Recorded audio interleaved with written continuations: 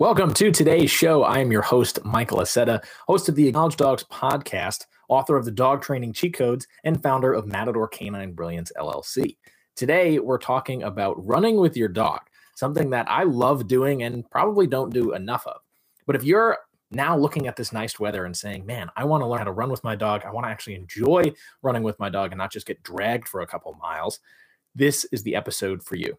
Before you can start running with your dog has to be able to walk with you.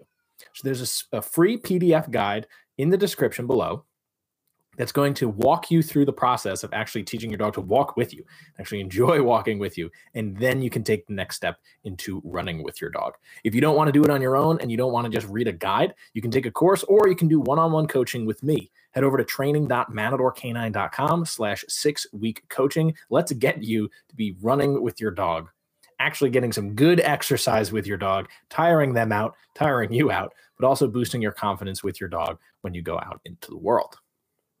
So how do you even go about teaching your dog? How would we go about teaching your dog if we started coaching together? Well, the first thing we're going to do is teach engagement. Your dog has to be engaged with you. They can't be distracted by other things when you go for a walk, when you go for a run, when you go for a nice little jog. They can't be distracted. If they're distracted, then there's no way you could tell them to stop, hold on, recall them back, and you're going to be dragged most of the time. This is what happens. As you start moving faster, one, your reaction time has to be faster, right? You have to respond faster to things going on in the environment. So does your dog. So if you're running, or not walking anymore, you're running now, your dog is going to perceive their entire environment a lot faster, which means they have to respond faster, which means you have to be more aware of what's going on. If you haven't practiced that in walking and you're not surveying the entire area, especially if your dog gets distracted by squirrels, other dogs, people, then running is going to be really difficult for you. Just things are happening really too fast.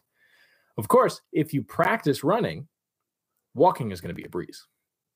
But there's another caveat to running that most people forget about, and that's the pace at which you run. Are you a sprinter, or are you a casual runner, or are you a jogger? That's going to determine the miles per hour that you're running. And your dog also has that skill set. They can full on sprint, they can do a nice little trot, or they can jog. Very easily put, if you just count the way your dog is running, the amount of steps they're taking and the pattern, you'll know where they're at. Walking is 1, 2, 3, 4. All 4 feet kind of act independently. You go 1, 2, 3, 4, 1, 2, 3, 4 as they're walking. You can hear it if they have long nails and they're on the wood, right? Or tile. You'll hear 1, 2, 3, 4, 1, 2, 3, 4. As they go up and they jog, they actually split to the point where they're 1, 2, 1, 2, 1, 2, 1, 2. If you can hear that, that means they're in a jog. That's what you want to be running at most of the time.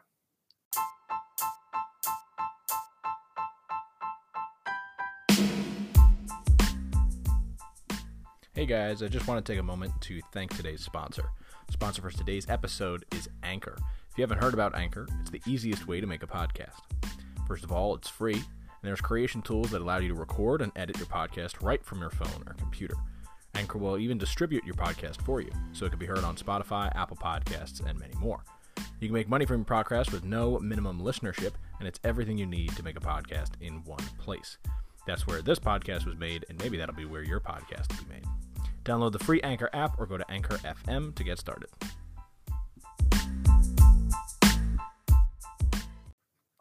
Okay. They should be in a nice, relaxed jog, and it should be an endurance event. You don't want to be sprinting with your dog.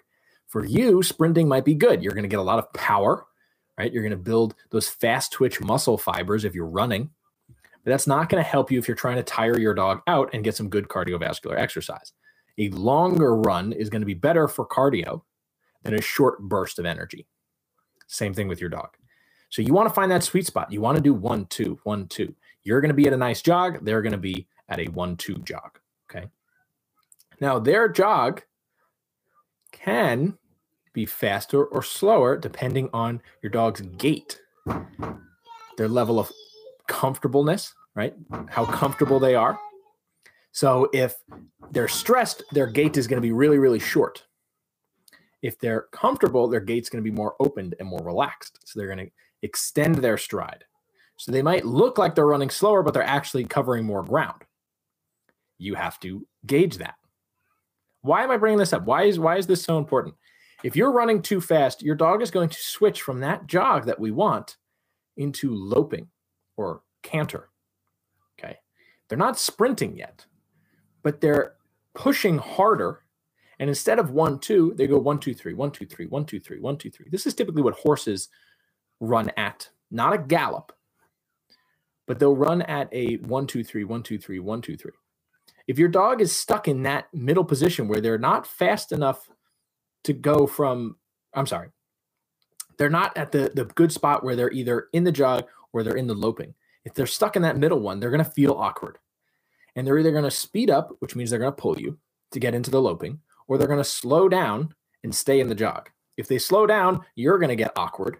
If they speed up, you're going to get awkward because they're going to be pulling you. Either way is a lose-lose here. So you have to find the right speed. I recommend going to a track and recording yourself at 100 meters. Just watch the pace that you go out with your dog. Try to remember that pace and keep that pace going. I'm a person who likes to count. So I'll go 1, 1,000, 2, 1,000, 3, 1,000, 4, 1,000. And I'll just count, what is my pace? Am I stepping every second on my right foot? Right? 1, 1,000, 2, 1,000, 3. Or is it 1, 2, 3? Is it every 3 steps? Depending on that will depend on the pace that I go with whenever I'm running, especially with my dogs. So you want to be in that nice little sweet spot, that jogging spot. That's important to remember. If you're too slow, your dog's going to pull you back. If you're too fast, your dog's going to run in front of you. They're going to pull you forward, which maybe isn't a bad thing, especially as you get tired, right? You want a running partner that's going to motivate you. There was a wonderful marathon runner who bought a dog simply to run with because nobody could keep up with him. And my apologies for not remembering his name, but he would run with his dog because nobody would keep up with him. Nobody wanted to run the amount that he wanted to run. I don't believe he did ultra marathoning, which is 100 miles or more, but he would run to the point where nobody wanted to run with him. I think he ran with groups first and then he would run with his dog. Absolutely insane as a standpoint of athleticism. I mean, a wonderful athlete. I'll put it in the description of who that marathon runner is if you're interested. So now that we understand the pace that we need to go with, now that we understand how we need to run with our dog, how do we actually teach it? Well, it goes back to walking. When we break down walking, there's engagement, moving, and stopping. Then we can add on speed. So when you start to move, your dog's going to move with you. You mark and reward that. When you stop, your dog stops with you. Mark and reward that. Then you just need to add the speed. How fast am I going to go? And how fast do I need my dog to respond with me before I stop? When they stop, good. I'm going to mark and reward. How fast can they stop now? That's also important, right? If I'm running and I stop on a dime because something happened and I need to stop quickly, I need my dog to stop quickly. They stop quickly, boom, awesome. Now I can mark and reward that. So you're not rewarding necessarily for running and walking with you. You're rewarding for them engaging and moving with you and then stopping with you. If they can do that, the middle part doesn't matter, right? If they're constantly thinking, ooh, dad's going to stop at some point, mom's going to stop at some point, I'm just going to keep paying attention to them because when they stop and I stop, I get a reward. If they're constantly thinking about that in the back of their head, whenever they stop, I'm going to stop and I'm going to look at them. They're never going to get too far ahead. If they always think we're going that way and we're always moving and there's always a reward over there, then yes, they're going to keep pulling. But that's not what we're working on. We're working on if I'm going and I stop and you stop right next to me, you get a treat. If you keep going, you get nothing. We're going to reset. We're going to start over. There's also the distance. How far you go is going to determine how long your dog can focus. Most dogs cannot focus for as long as the owner thinks that they can. So I want you to really think about this, okay? If you and I were going for a walk and we were having a casual conversation and I said, hey, remember this code, 54321, whatever it is, super, super simple of a code. And at the end, I said, hey, what was that code? We just had an hour-long walk, a really nice conversation. You might remember the code, but odds are you're not going to because it's not been on the forefront of your mind. But if every 30 seconds I asked you, hey, what was that code? Hey, what was that code? Hey, what was that code? You'll start to gather, okay, this code is important and I need to focus on it. And if next time I give you a new code, you're going to subconsciously think about the code. And at the end of the hour-long walk, you're going to be prepared for me to ask you what the code is. This is classic Disney hero, right? Classic Disney hero. I can picture Mulan. They don't think about what they need to be doing. They focus on what they're doing right now. And then they always get questioned. Why didn't you do this? I told you to make sure that you did this in the beginning. Oh, no, I did. And then the next time it happens, they never forget it. That's what we're doing with our dog. We're teaching them that when I stop, you focus on me. But the entire time we're running, you should be focused on when are we going to stop? When are we going to stop? When are we going to stop? When are we going to stop? And because of that, I can keep going for hours at some point. We'll get there, running for hours. But you can keep going, and eventually they will stop with you. When they stop with you, good, mark and reward. So I would teach this by slowly adding in the distance. If you live in an urban area, I would say a block is a good, shorter than a block, but a block should be your goal. I'm going to run for a block, and I'm going to stop before the end of the block. When I stop, I'm going to give them a treat, and then we're going to start back up. We're going to cross the street, and we're going to go again. Every single time you stop, they should get a treat. This means running with a treat pouch, or at least treats in your pocket, and plenty of treats, because throughout your run, you might get excited, you might go off course, and you want to make sure you have something to reward your dog. The worst thing I see is not bringing enough treats, whether you're walking your dog or running your dog. And you get halfway through the run and you're out of treats. Now you have no way of rewarding your dog now that they're tired, they're not as motivated, and you're tired. So now your run drastically decreases in performance because you're tired. Your dog is tired. You can't get them motivated to work with you. You're going to get frustrated, and you're never going to take your dog again for a run, because that's what you're going to remember next time. The last time I took my dog for a walk, man, they were good. They were great, but then they just lost it. They didn't lose it. They got tired, and we didn't have a way of keeping them motivated, keeping them interested. And you should take breaks, right? Think about the first time you went for a run. I had not gone for a run for many months. I used to do track in high school. I didn't do track for a while. I didn't run for a while. I was like, you know what? I'm going to go run for like 3 miles. Very, very, very out of sorts. I was like, I'm going to go take like a 3-mile run. You'll be fine. I used to do this all the time. Boy, by mile 1, I was breathing heavy.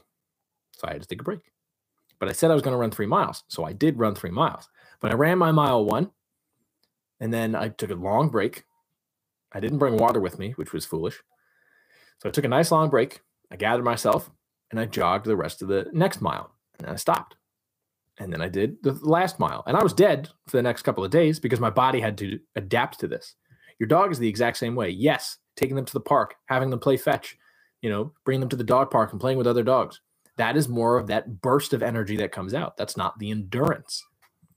The running is different. Dogs that do agility is very different than dogs who do the Iditarod, right? The sled dogs, very, very different athleticism. Dogs that run on treadmills daily. Even treadmills are different. If you have a slat mill or a carpet mill where it's powered by the dog running actually powers the treadmill. That is a much more explosive movement than a dog on a controlled treadmill who's doing a nice 1-2 trot. So when you take your dog out for the first time to go do these runs, don't expect them to be perfect. Don't expect them to last as long as you do. Human beings are actually designed to run. There's a wonderful book called Born to Run, and it talks about how we used to hunt and gather, not by stabbing things, not by tools, but chasing animals down. We would just keep running until they overheated and became exhausted, and then we would just carry them back to our tent or wherever. So human beings are wonderfully proficient at running. We have sweat glands. Dogs don't really have sweat glands, right? We can cool our body down very efficiently, which means we can run more. We are upright.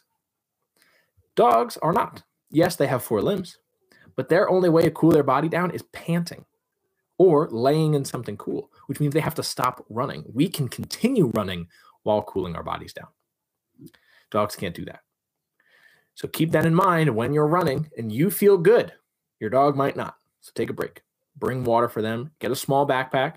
You could have one of those backpacks with the camel packs where you got the straw that comes out, and you give a little bit to your dog and get one of those foldable bowls, and just have a way to keep your dog successful in the run, right? You don't want to be pushing them to the point where they hate running with you. I used to go for bike rides with my dog, and she loved it. We only went around the block of my house. That was because I didn't have a backpack, and this was the best scenario for me. I could take my dog around for one lap. We could check how things were going. I could do a second lap, and my block happened to be the perfect size of a track. So I could just run around it.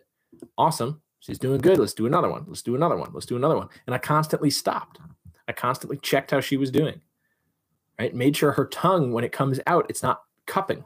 If it's cupping when it comes out, that means she's stressed. It means she doesn't have enough water. It means she's breathing too heavy. So we'd have to slow down, right?